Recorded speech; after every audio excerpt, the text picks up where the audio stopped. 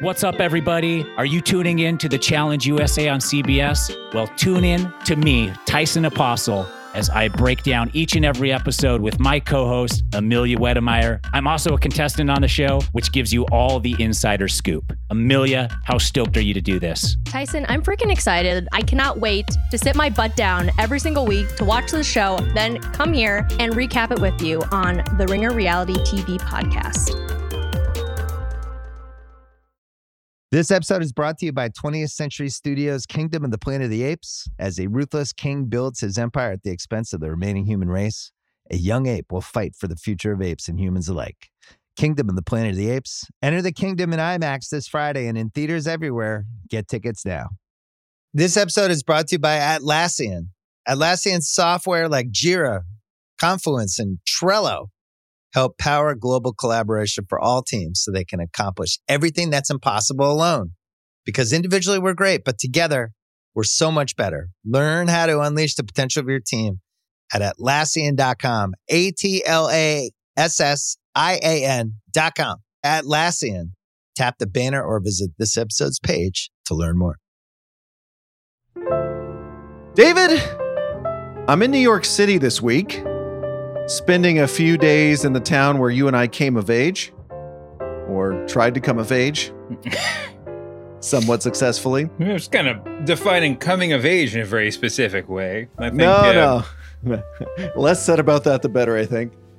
So what's funny about coming back to New York is, first of all, there's just some basic confusion. Mm-hmm. Me standing on a subway platform being like, wait, what's the difference between an express train and a local train? Oh, God, yeah. What's the strategy here? Which train to take for this particular route? Me walking around, I was in the West Village yesterday, like the most confusing neighborhood. So I'm having to stare at my phone to figure out where I'm going, where Bleecker Street is and where Barrow is and all that stuff. I couldn't orient north, south, east, west at the drop of a hat when I lived in New York. I certainly couldn't do it trying to go back to the West Village now. But here's where I'm going with this. I get my bearings a little bit, and I start watching people on the street. Mm-hmm. And I want to talk to you about the idea of the New York City Confident Walk, Mm-hmm. where you can really tell who's who has lived there the longest, who's just visiting, who's visiting for a while, like with a summer internship, merely by observing the confidence with which they walk down the street. Okay. You remember this? Because I feel we got there, and at first we were kind of looking around and stumbling around. You got there before I did, so you had this before I did. But then all of a sudden, when you bring people in from out of town, they're just amazed at the way that you can navigate the street. Oh, yeah.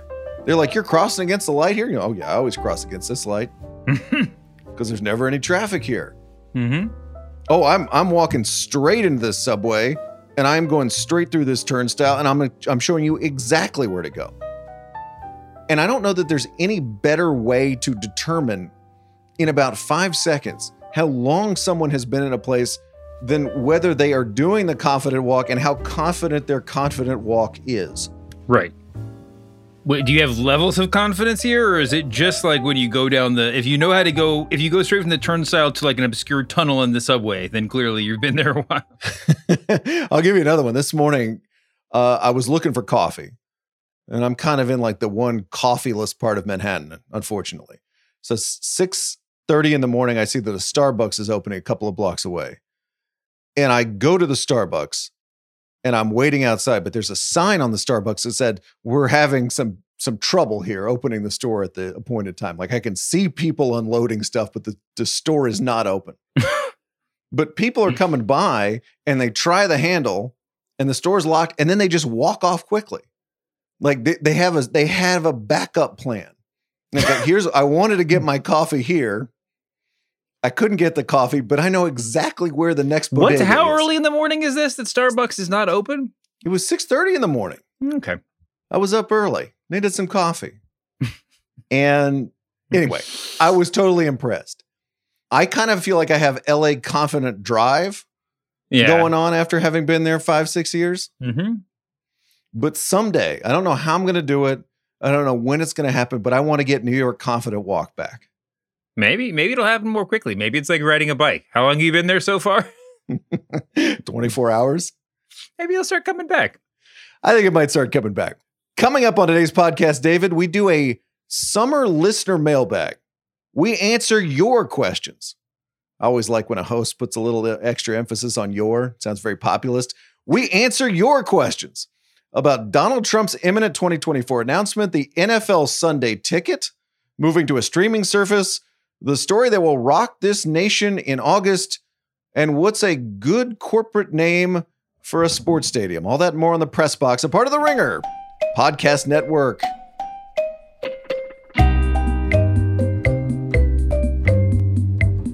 Hello, media consumers. Brian Curtis, David Shoemaker, producer Erica Cervantes here. Let's jump right into the mailbag, David. This comes from listener Daniel Aguilar. When Donald Trump formally announces his 2024 re-election bid, what's the most common adjective we'll see to describe him? Embattled? Scandal-ridden? Fiery? Or just Republican? Oh my God. I have no idea. I was hoping that he would pitch a better, something that I thought was the right answer. Well, let's go through those. Embattled is not the best for all the reasons we previously discussed on this show, and it's also just really imprecise. And it's we're describing somebody who is, there's certainly many precise things you could say, right? Scandal-ridden? Scandal-ridden seems incredibly it seems like it diminishes all of the, well, scandals, if that's the way you want to word, all the things he's potentially could be charged with or liable for, right? Even if he gets off scot-free, inciting a rebellion against the government is not exactly a scandal. The accusation of insurrection is not a scandal, right? Fiery, obviously, just seems sort of, I mean, it may be the case because it's just the least problematic. I mean, kind of questionable of the few. Embattled may actually end up being the closest of those four by default, but it doesn't feel right.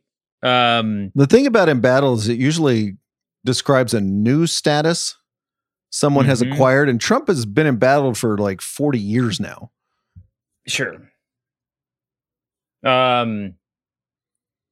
Yeah, I mean, I think this is probably why it behooves him to get in the field sooner rather than later, right? Because if there were, because I think in some there'll be some quarters that are waiting for something sort of semi-definitive to come out of the January 6th commission before they make the call on what adjective to use, right? Yeah.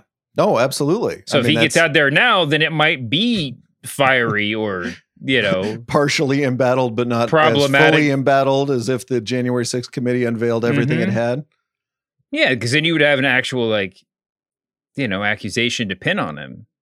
Right now, it just sort of seems like they're circling, but they don't really have a specific. They haven't said the thing out loud yet. Yeah, well, there's a lot of specific allegations. It's just not, we don't have the full list of specific allegations. Yeah. Did you read Olivia Nuzzi's new story about Trump? No, I haven't read it yet. I have that on my queue. So good. So good. I feel this show is set up for us to pick on the media once in a while. And I often, whenever I see a story that's described as really good, I go in ready to find a fatal flaw in it or the picayune, little thing I can point out. Well, it was pretty good, but it only did this. It should have made a bigger deal out of X or Y. She writes such really good stories about the Trump administration, now former Trump administration. And I was thinking about this. There've been a lot of writing about Trump, a lot of really good writing about Trump. What's the list of people that have put together really good reporting about Trump and really good writing sentence to sentence about Trump? That feels like a really small list to me. Yeah. That she is perhaps at the top of. Yeah, you're right in the sense that the vast majority of people start on one end of the spectrum or the other, and it's just sort of how far they get to the middle, right? And I think she probably started out, obviously Olivia Nuzzi was super tight end at just very specific quarters of the Trump White House, but sort of, but the reporting that she did was really good. I think she was always a really good writer. But it's a really good question. She may be leading the pack. This is from Elia Powers. Some recent stadium name change stories have caught my attention. Steelers fans have protested going from Heinz Field to Acrisure Stadium. Acrisure, is that how you say it? Acrisure Stadium? Kind of like that. I don't quite know the answer to that. The Lakers had a whole ceremony when the Staples Center became Crypto.com Arena, which got me thinking, is the sweet spot in stadium naming something that is corporate but doesn't sound corporate? Heinz, Staples, Wrigley, etc. Curious of your thoughts on this. Yes. The end of the question, the answer is yes. Heinz, Staples. I didn't even know the Staples Center was about Staples, the store. I mean, there's a lot of these corporate names that are like named after something where, especially in our 20s or earlier, we didn't have any interaction with that brand name, and so we didn't know. But Staples is a store that we went in a lot. I had no idea. I thought it was named after, like the Staples sisters or something, like whatever. Like I thought it was just somebody with that last name. LA philanthropists, the Staples sisters. Yeah. Was the Staples singers. Anyway, so yeah, I mean, I think that's it. I have a personal, soft spot in my heart for the sort of like the B or C tier brand arena, the Smoothie King Center. The Dickies, Fort Worth's Dickies Arena. Mm-hmm. The Poulon Weed Eater Bowl back in the day. Yeah. You can have a name that's so out there that it becomes kind of awesome. Well, it's not just it's out there. I mean, I don't mean that to demean those brands at all. I think that you'll find people that have personal affection for brands like Dickies or like Smoothie King in a way they wouldn't some of these gigantic brands that are all over, that are at the bigger stadiums. Of course, now it's mostly, the things we see commercials for all the time, the people that got the money to blow, right? It's insurance companies and airlines, and now tech companies. And I guess if we want to go by the Super Bowl, we'll probably be seeing more than a couple crypto places. You know what the best one ever is? The Great Western Forum. Mm-hmm. Oh, wait, that was named after something? I didn't know either. It sounded just like this is an awesome landmark. The Great Western Forum.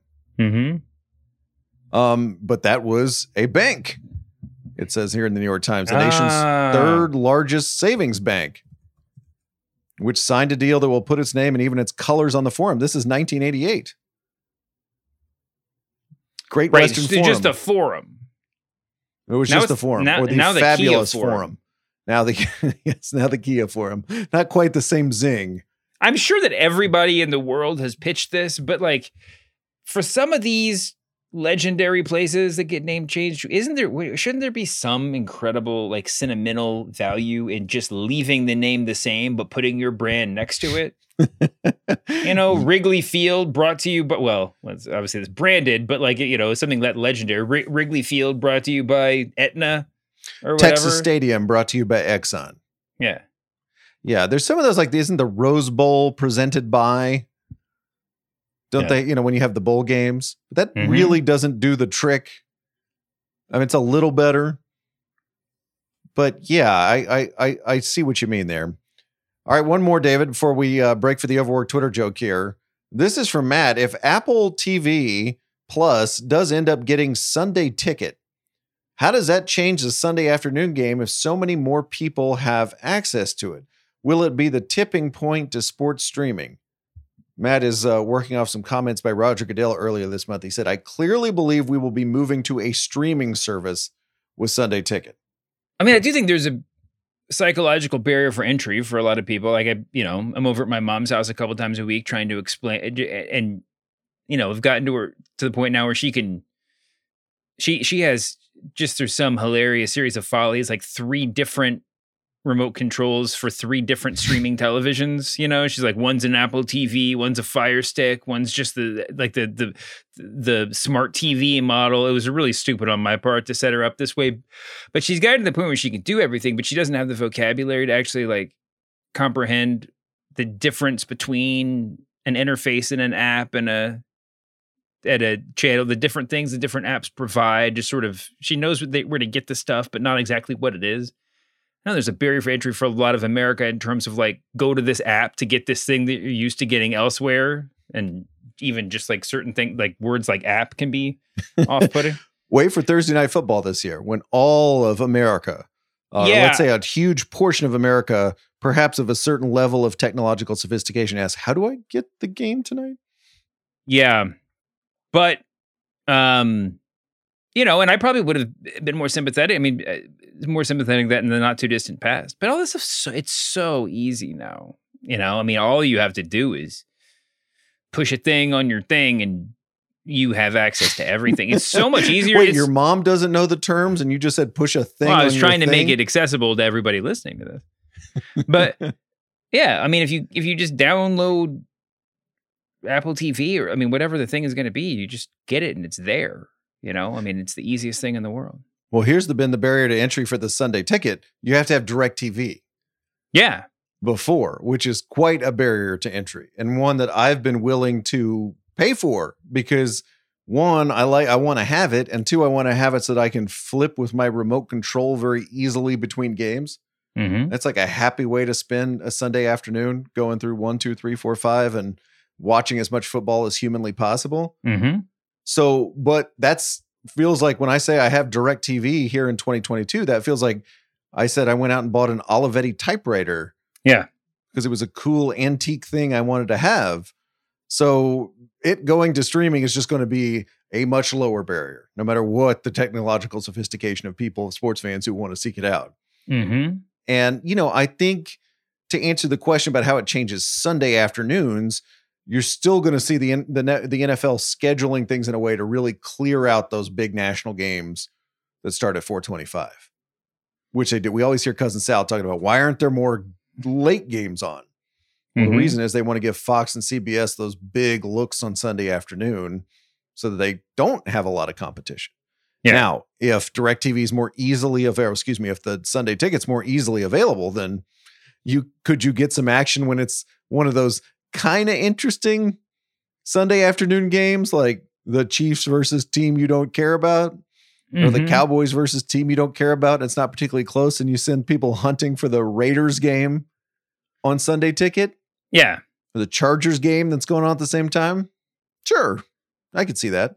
I think what'll be particularly interesting, though, is to see, I mean, right, Fox and CBS have a whole lot of power in this conversation. Obviously, these sorts of conversations about scheduling get sort of increasingly diluted as the ESPN, as the NFL takes on more and more partners. But it would be interesting if it went to a place like Apple Plus or something, because then there's a really new, loud voice in the room who has a lot of control over things, I mean, if Apple's metrics say we'd be way better off if we split the games evenly, or if we had a third of the games at noon and the rest of the games are 2/3 were on the afternoon slot, that could be a real game changer too. I mean, don't think that won't have real impact. I want to talk to you about fake newscasts in movies. But first, let's do the overworked Twitter joke of the week, where we celebrate a gag that was so obvious that all of media Twitter made it at exactly the same time. Send your nominees to @thepressboxpod, where they are always gratefully received. David, the Open Championship was this weekend, which we call the Open Championship because a few years ago we were all shamed out of calling it the British Open.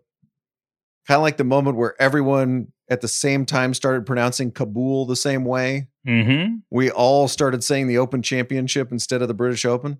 Mm-hmm. Well, this year's Open Championship was won by Australia's very own Cam Smith, who used his putter to crush Rory McIlroy on the back nine. Do you know what Cam Smith looks like? No. So I'm going to take a moment, David, while you Google a picture of Cam Smith. Have you found him? Let me see. Oh, yeah. You know what? I know Cam. I don't know if I knew him before. I certainly saw him on TV this weekend. It was an extremely overworked Twitter joke to come up with people that Cam Smith reminded you of. So here's Charlotte Wilder. You could tell me this is a picture of a guy who won my D3 college's senior week beer pong championship with the trophy someone found at Goodwill, and I'd believe you. Here's our friend Robert Mays. Cameron Smith is every Australian guy you meet in a European hostel that convinces you to stay out drinking until 5 a.m. At which point Kevin Clark, our treasured colleague, came on and said, he looks like the type of guy involved in whatever sport or hobby you like. There is not any interest alive who doesn't have a Cam Smith, and seeing him thrive is seeing that guy thrive. If you thought Cam Smith contains multitudes, congrats. You made the overworked Twitter joke of the week. This episode is brought to you by Hotels.com. I was traveling internationally last year. I was in Mallorca. I didn't know the island well. I said, let me head to the north, head towards the water. Let me go on Hotels.com and see what they have available. Something preferably on the beach, maybe even a gym. Not only did I get those things, there was a kids session with exercise, gymnastics in the water, pony rides, a train. It had everything, and I didn't even want any of those things. But at least I knew they were there, just in case I changed my mind. And now finding the perfect hotel has never been easier thanks to the Hotels.com app. Whether you're looking for a family-friendly, right, all-inclusive or a relaxing spa weekend, you can find exactly what you need and compare hotel prices, ratings, and amenities side by side. So start planning your next getaway and find your perfect somewhere in the Hotels.com app. This episode is brought to you by Atlassian. Atlassian software like Jira, Confluence, and Trello help power global collaboration for all teams so they can accomplish everything that's impossible alone. Because individually we're great, but together we're so much better. Learn how to unleash the potential of your team at Atlassian.com. Atlassian.com. Atlassian. Tap the banner or visit this episode's page to learn more. This episode is brought to you by Jiffy Lube.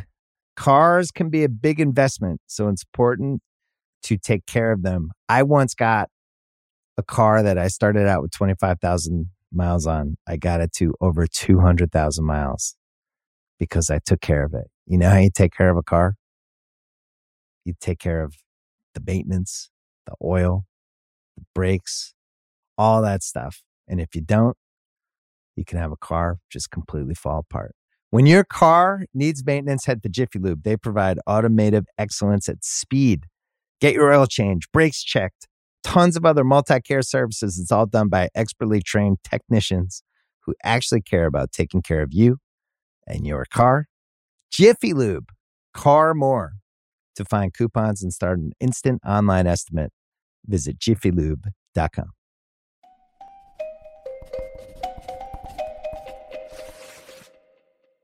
All right, David, to the idea of fake newscasts in movies. This is from listener Ratty.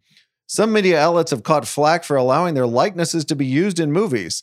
MSNBC and Deep Impact, Wolf Blitzer and Mission Impossible. Forgot about that one. Do you think it hurts their credibility, or do you prefer when movies just make up fake ones? Can I take a stab at answering this? Yeah, go ahead. Because I recently saw Jurassic Park Dominion. Mm-hmm. And Jurassic Park Dominion opens with a fake, real 50-50 newscast. But it wasn't Wolf Blitzer or Jake Tapper or Rachel Maddow talking about dinosaurs roaming the earth. It was a Now This newscast that you see on the interwebs. Oh, yeah. With graphics flashing up on the screen as they show archival video. Listen to a couple of seconds of Jurassic Park Dominion's Now This newscast. Dinosaurs are in our world. And with every confrontation, we learn more about this frightening new reality. How did we get here? It's been 3 decades since the deadly events at Jurassic Park, and we've yet to find a way for these animals to live safely among us. After the devastating eruption of Isla Nublar's long-dormant volcano, those who survived were transported to the mainland. The voice sounds perfect. I felt like it was the real thing. I believe the technical term for that is throat clearing. Yeah, that was quite a move by the Jurassic Park or Jurassic World Dominion team. I guess it got you a lot of the way there, and the movie starts and you realize you got a lot further to go before you get to the part where you understand what the point is. Yeah. Unfortunately, the best thing about the movie was the Now This newscast at the beginning. Yeah, it's true. Yeah, it's certainly a tool. It's certainly a thing you can use. But I think that there's 2 different things that we're talking about. One is the expository newscast, which is what we just played, which is unlike anything you've ever heard. I guess the closest thing would be some ABC evening news catching you up on a Western European conflict or Eastern European conflict that you've not paid any, that the newscasts have not paid any attention to during the 17 years that it had been raging, and some trustworthy British voice is going to fill you in on everything that's happened since the dawn of time. Like, those things do exist, but for the most part, that sort of exposition doesn't happen on any newscast. Yes. Morgan Freeman does not typically narrate the beginning of a newscast and tell you everything that happened. So there's that sort of practical thing. And then there's the other thing, which is the sort of it's the deliberate move to give real world legitimacy, or the sheen of, reality to this thing. And so it's important that, it's the folks that you were talking about before. We talked about this on the show. Larry King was always available in his time. Oh, yes. And of course, the fallback is Pat Kiernan from New York One, who is not an anchor that's on everybody's, cable package, but he is a legitimate news anchor, and so he evokes that just enough, right? So, I mean, it's those guys, they're there for a reason. This just now occurs to me, but wasn't Michael Crichton's whole approach to novel writing to make things seem real by adding these nonfiction style elements like footnotes in his novels, or referring to scientific papers and books which may or may not actually exist? Yeah. So isn't this newscast in Jurassic Park actually the movie 2022 Twitter version of what Michael Crichton was trying to do as far back as the 80s and 90s in book form? I kind of think so. So what you're saying is they're really paying tribute to him in a reasonable, in a proper way here. That's the best I got for you. It really is. Speaking of newscasts that appear to be real, this is from John Spalding. He asks, at what point is it appropriate for a podcast with a host name, but who rarely appears, to still have their name as part of the podcast title? Thinking Rachel Maddow here primarily. So if you have the Rachel Maddow podcast, how many times a week should Rachel Maddow be on the Rachel Maddow podcast? It's a great question. I think weirdly with the podcast, if it was the Rachel Maddow show, which she has recently only been on once a week or whatever, that does feel a little bit weird. The Rachel Maddow podcast, if she's executive producing it, it's sort of okay, right? This is radio. We're used to like a series of voices chiming in with different stories. So it can be like Carson and Leno back in the day, where it's like, Monday and Friday you can expect someone else. No, but you can't talk about TV. It's like if This American Life was called the Ira Glass Show, I don't think we'd be offended by its content, right? Yeah, I don't know, but anyway, yes, I think that it's just like an interim champion or something. I think everything's always more fun when you like literally strip the title in this case from the show. Your titular host has not been on enough, and now we have to have some sort of public reckoning. I'm all about public reckonings. Not to bring everything back to 80s and 90s thriller novels, but is this like what happened when Tom Clancy stopped writing books, and there would be books that were titled Tom Clancy's Op Center, and they would be written by somebody else?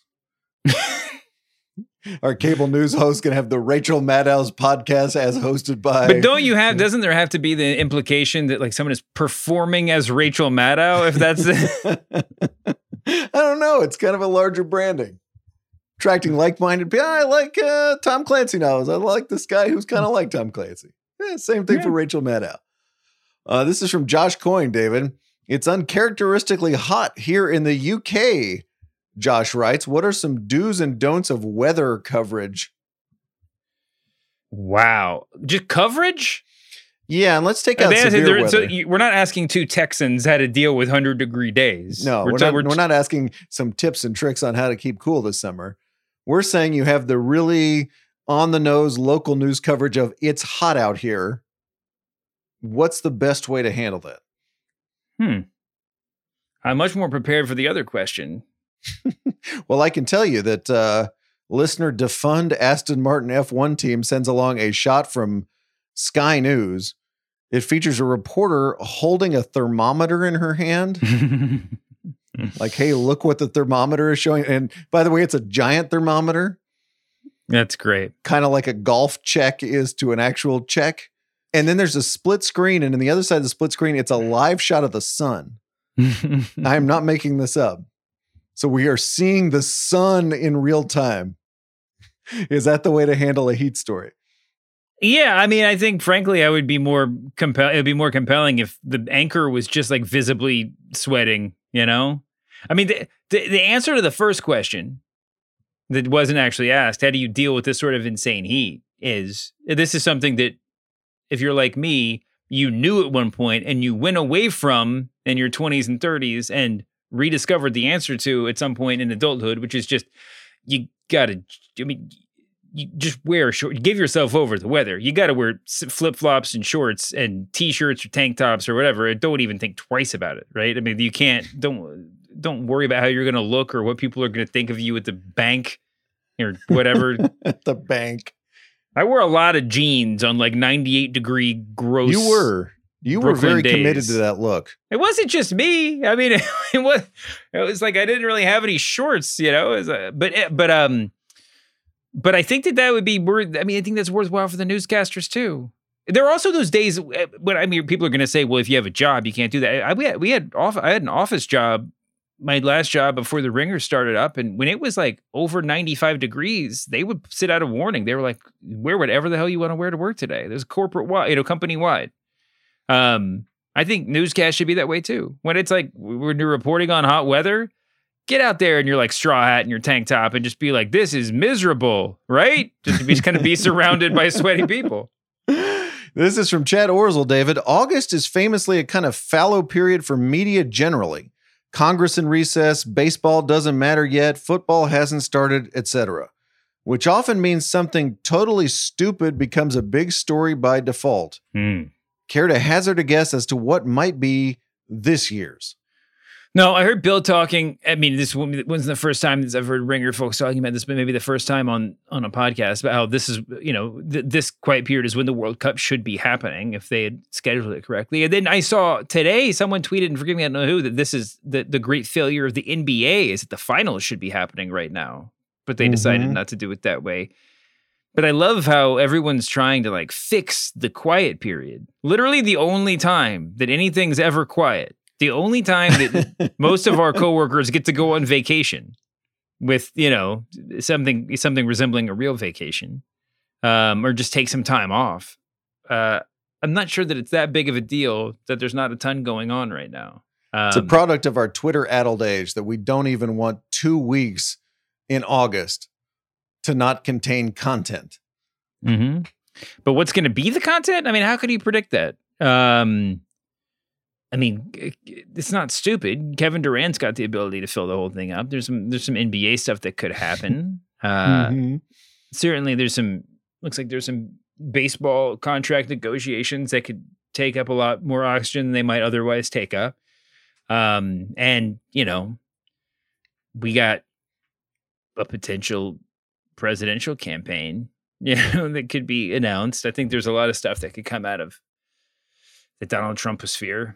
That could probably take up, but I don't know if any of that's like shocking. Could you really predict something to be a surprise? I don't know. There's so much stupid that it's hard to think of something even stupider than what we deal with week to week that would actually, and by the way, to your point about like, all the us wanting to insert events in August, doesn't it feel like it's been a crazy news summer? From the live golf stuff? Maybe I'm just listening to too much sports radio, and every sports radio show starts with somebody going, huge show today. But it does feel like it's honestly kind of been a huge show summer. Yeah. Between the NBA, even some baseball stuff, between Kevin Durant. I don't know. So let's hope there are no additional stupid stories. We'll just stay with the stupid stories we have right now. It's time for David Shoemaker guesses a strain pun headline. Yeah. Last Tuesday's very strained headline about Baker Mayfield going to the Panthers was needed help. Needed help. Today's headline comes from David Reed. It's from the Times of London. The story, David, is that Bob Dylan has banned mobile devices, otherwise known as phones, from his UK concert tour. That's all you get. You could guess we're probably punning on Bob Dylan lyrics here. What was the Times of London strain pun headline? Bob Dylan lyrics.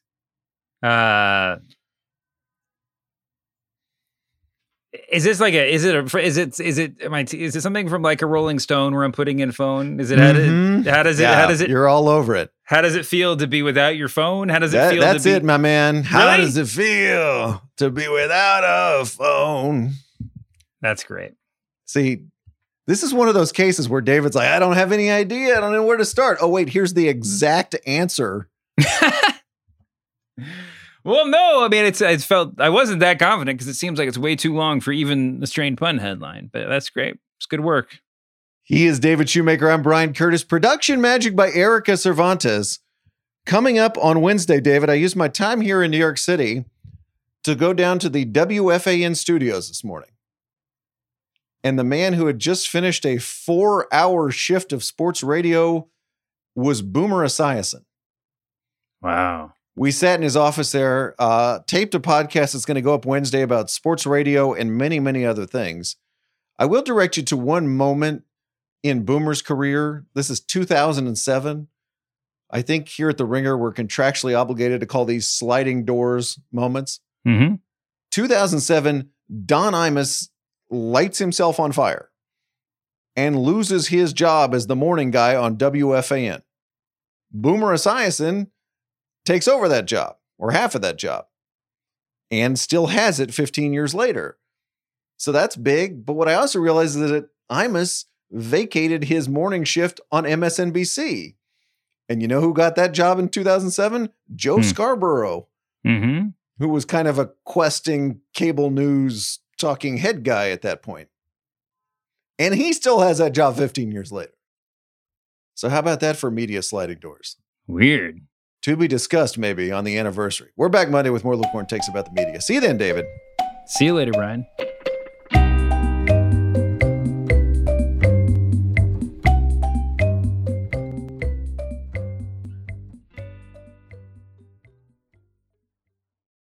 This episode is brought to you by Hotels.com. When I went on my last holiday to Cape Town, it was amazing. My friends were there, the weather was phenomenal, and most importantly, the food was fantastic. But one thing I struggled with was finding the right places to stay. You know, all I want is a great bed, a fantastic shower, and breakfast that doesn't end at 8 a.m. I'm on holiday, I'm still sleeping. I also like ease, and the Hotels.com app easily helps me to find a perfect hotel for every trip. Whether you're looking for a family-friendly getaway or a relaxing spa weekend, on the Hotels.com app, you can compare up to 5 hotels side by side. Now, why would you want to do that? So you can see prices, amenities, and star ratings. And best of all, you don't have to switch back and forth between options. See? Ease. So, start planning your next getaway and find your perfect somewhere in the Hotels.com app today.